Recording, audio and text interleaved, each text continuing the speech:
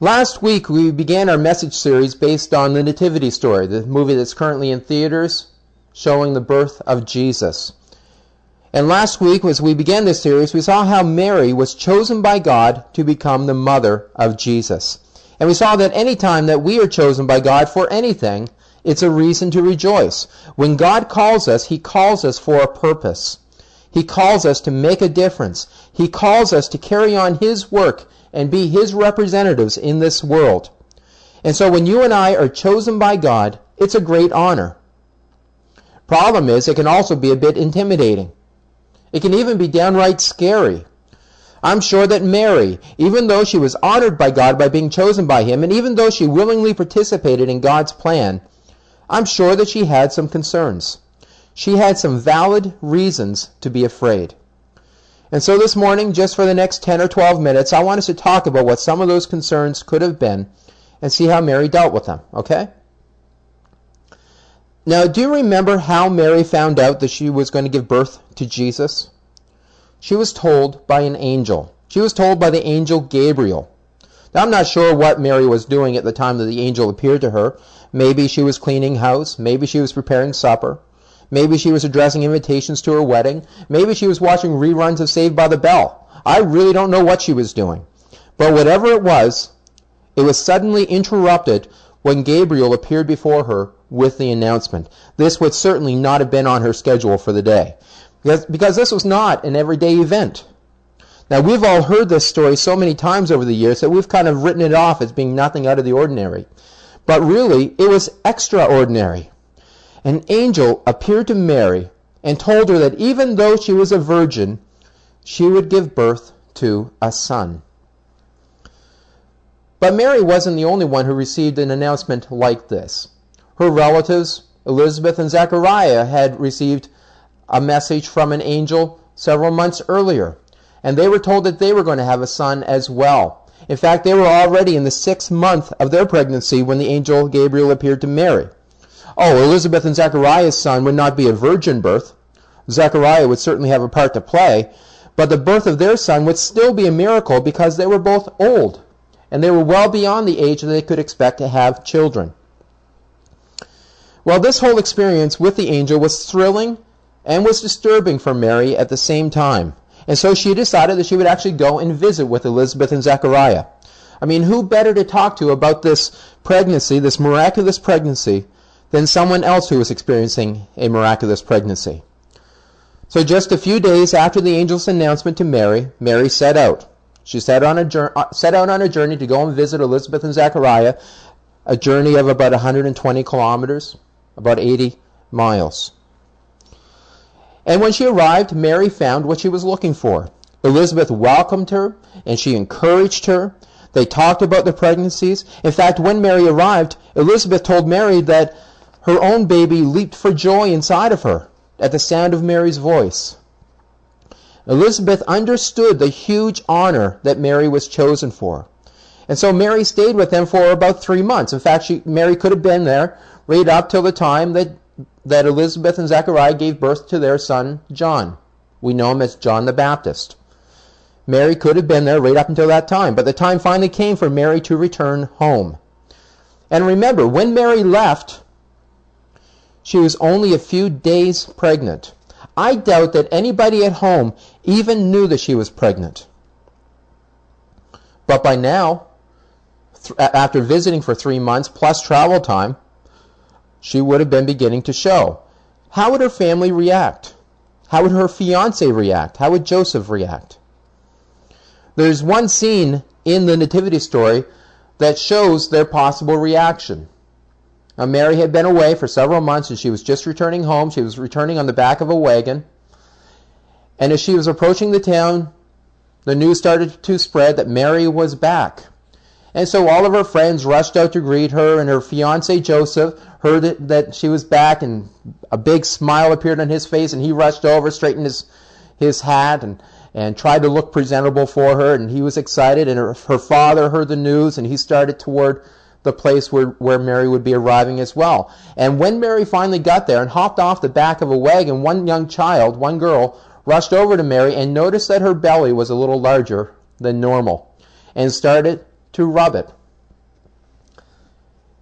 And as Joseph and as Mary's father began to approach her, they saw this, and the smiles on their face froze, and they began to disappear as they realized that Mary was indeed pregnant.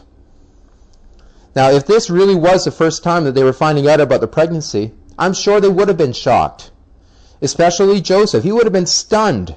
I mean, think about this. He was engaged to Mary. In fact, in their society, engagement was as binding as marriage, just without the sex. Joseph knew that he wasn't the father, and so as far as he was concerned, Mary must have cheated on him. He had been betrayed. Oh, and we're not told anything about how her parents might have reacted. But think about it. How do you think they would have reacted? They could have been ashamed of her. They could have been angry. They could have been frightened about what would happen to her. We'll talk about that shortly. There's, in fact, another scene in the Nativity story of how her parents may have reacted. The first discussion that they may have had about this as Mary tried to explain how she got pregnant. And she would try to explain to them that she had done nothing wrong, that she had broken no vows. But her parents would accuse her of breaking every vow. Mary would try to explain that even Elizabeth had given birth in her old age, and it was a miraculous pregnancy, but her father would counter, Elizabeth has a husband. They wouldn't believe that Mary had done nothing wrong, that she hadn't betrayed her fiancé. And that's a possible conversation that Mary could have had with her parents. And right within that scene in the movie, there are several of the possible consequences that Mary could have faced that are presented. The consequences she could have faced all because of this pregnancy. And so let me just highlight 5 of them for you. The first potential consequence is this. Mary could have been accused of lying. She could have been accused of lying. Hey, Mary was still a teenager, and teenagers can come up with all kinds of excuses for anything. And some adults aren't half bad at that either. You know, an angel appeared to you? Oh, sure, that explains everything. I mean, would you have believed her? Somehow, I doubt it. You would have been checking to see if she was taking her medications, wouldn't you? I'd be surprised if anybody believed her story. Oh, well, her grandmother might have believed her. Oh, that's nice, dear. Grandmothers will believe anything about their grandchildren. Anything good. But anyone else, they'd think Mary was loony. Things like that just don't happen. It takes a mother and a father to make a baby. I know that because I used to major in biology. And even though Nazareth would have been a pretty primitive town at the time, I'm sure that they knew it too. Obviously, Mary must have been lying. There's no way that her story could be true. That's what a lot of people would have thought. So that's one of the possible consequences she would have faced. Along with that, Mary could have been treated with contempt. Now, today, it's almost in vogue to be a single parent. Every once in a while, you'll hear about a celebrity who decides that they want to have a baby, and perhaps someday they'd like to get married, too. They kind of get the whole thing backwards. In fact, I have a lot of friends who are single parents, never been married. For them, it's no big deal. But that's not the way it would have been in Mary's day. If Mary had a baby without a husband, it would certainly be frowned on. She would have been treated with contempt. She would have been looked down upon. She would have been rejected. She would have been labeled as being immoral. In fact, the movie does a pretty good job of showing how the people in the town of Nazareth would have reacted to her and how they would have just talked about her behind her back and scowled at her as she walked by. That's just the way it would have been. I'm sure Mary had seen it happen to other people, and so I'm sure she knew that it was a potential consequence that she faced. Third, Mary could have been rejected by her own family. Again, we're not actually told how her family reacted, but I think this is a reasonable possibility. In fact, I'd say it was likely that her parents would have rejected her, that her family would have rejected her, or at least thought about it. As far as they knew, Mary had brought shame to their family.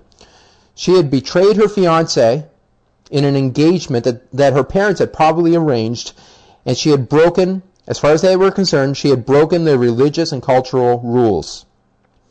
So what could they have done? Well, they could have thrown her out of the house. They could have disowned her. They could have never spoken to her again. I hope that didn't happen, but it certainly could have happened. Maybe it did. We don't know. She could have been rejected by her own family. Number 4, Mary could have been abandoned by her fiancé. By her fiancé Joseph. Now, how did Joseph react when he found out about the pregnancy? We're told in the Bible how he reacted. He planned to break it off with her. He planned to break off their engagement. He felt betrayed, and he wanted nothing to do with her. Now, to his credit, he was going to break it off quietly so that Mary wouldn't be disgraced. But he was still going to break it off. And he would have if not for some divine intervention, which we'll talk about next week. But being abandoned by her fiancé was a very real possibility that very nearly happened. Number 5. The 5th possible consequence that Mary faced was that Mary could have been executed by stoning in the streets. She could have been stoned in the streets. If Joseph had decided to make a big deal out of it, if he had decided to go public about his apparent betrayal, then there was a good chance that Mary could have been stoned to death. In fact, according to the Old Testament law, Deuteronomy chapter 22, that was the penalty for any engaged woman who slept with another man. In fact, both participants, the man and the woman who were involved in the adultery, were supposed to be stoned to death. Now, the only way around this would be if Joseph claimed that the baby was his own. If he claimed the baby as his own. Then they both would have been looked down on. Mary and Joseph would have both been frowned upon as being unable to control their hormones, but at least Mary wouldn't be executed. Now, next week, we're going to see how God intervened and how he worked things out between Mary and Joseph. But at the time, Mary had no way of knowing how all of this would work out.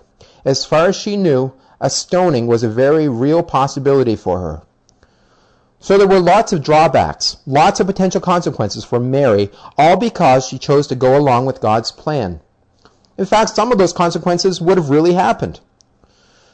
There would have been personal and social costs for Mary, as well as for Joseph. So how did Mary survive it all? Why did she even agree to participate in God's plan? I think it's because she understood this truth. Any sacrifice to be in the center of God's will is no sacrifice, because there's no better place to be. Any sacrifice to be in the center of God's will is no sacrifice, because there's no better place to be. Whatever costs, whatever embarrassment, whatever humiliation, whatever rejection, whatever dangers, whatever sacrifice to be in the center of God's will is no sacrifice, because there's no better place to be. Mary understood that. How about you? Do you understand that? When following God costs your reputation, do you understand that it's worth it? When following God changes your plans for the future, do you understand it's worth it? When there's a personal cost or a financial cost or a social cost, do you understand it's worth it? When people insult you and belittle you because of your faith, do you understand it's worth it? Do you understand that any sacrifice to be in the center of God's will is no sacrifice, because there's no better place to be? What did Jesus say about all this? In the Sermon on the Mount in Matthew chapter 5, verses 11 and 12, Jesus said, God blesses you when people mock you and persecute you and lie about you and say all sorts of evil things against you. Why? Because you are my followers. Be happy about it, he said. Be very glad, for a great reward awaits you in heaven. And remember, the ancient prophets were persecuted in the same way. That's what Jesus had to say about this. When there's a cost, when there's any kind of a cost, any kind of a sacrifice for you, because of God's call in your life, it's worth it. You are blessed, in spite of the cost. I wonder, though, how many people have bailed on God because they weren't willing to pay the price. I wonder how many times people have refused to follow God's leading because they weren't willing to take the risks, or face a rejection, or weather the accusations. I wonder what great plans God has had that never came to fruition because comfort and convenience got in the way. Mary understood that whatever God requested and required of her was worth it. And may we learn that from her this morning.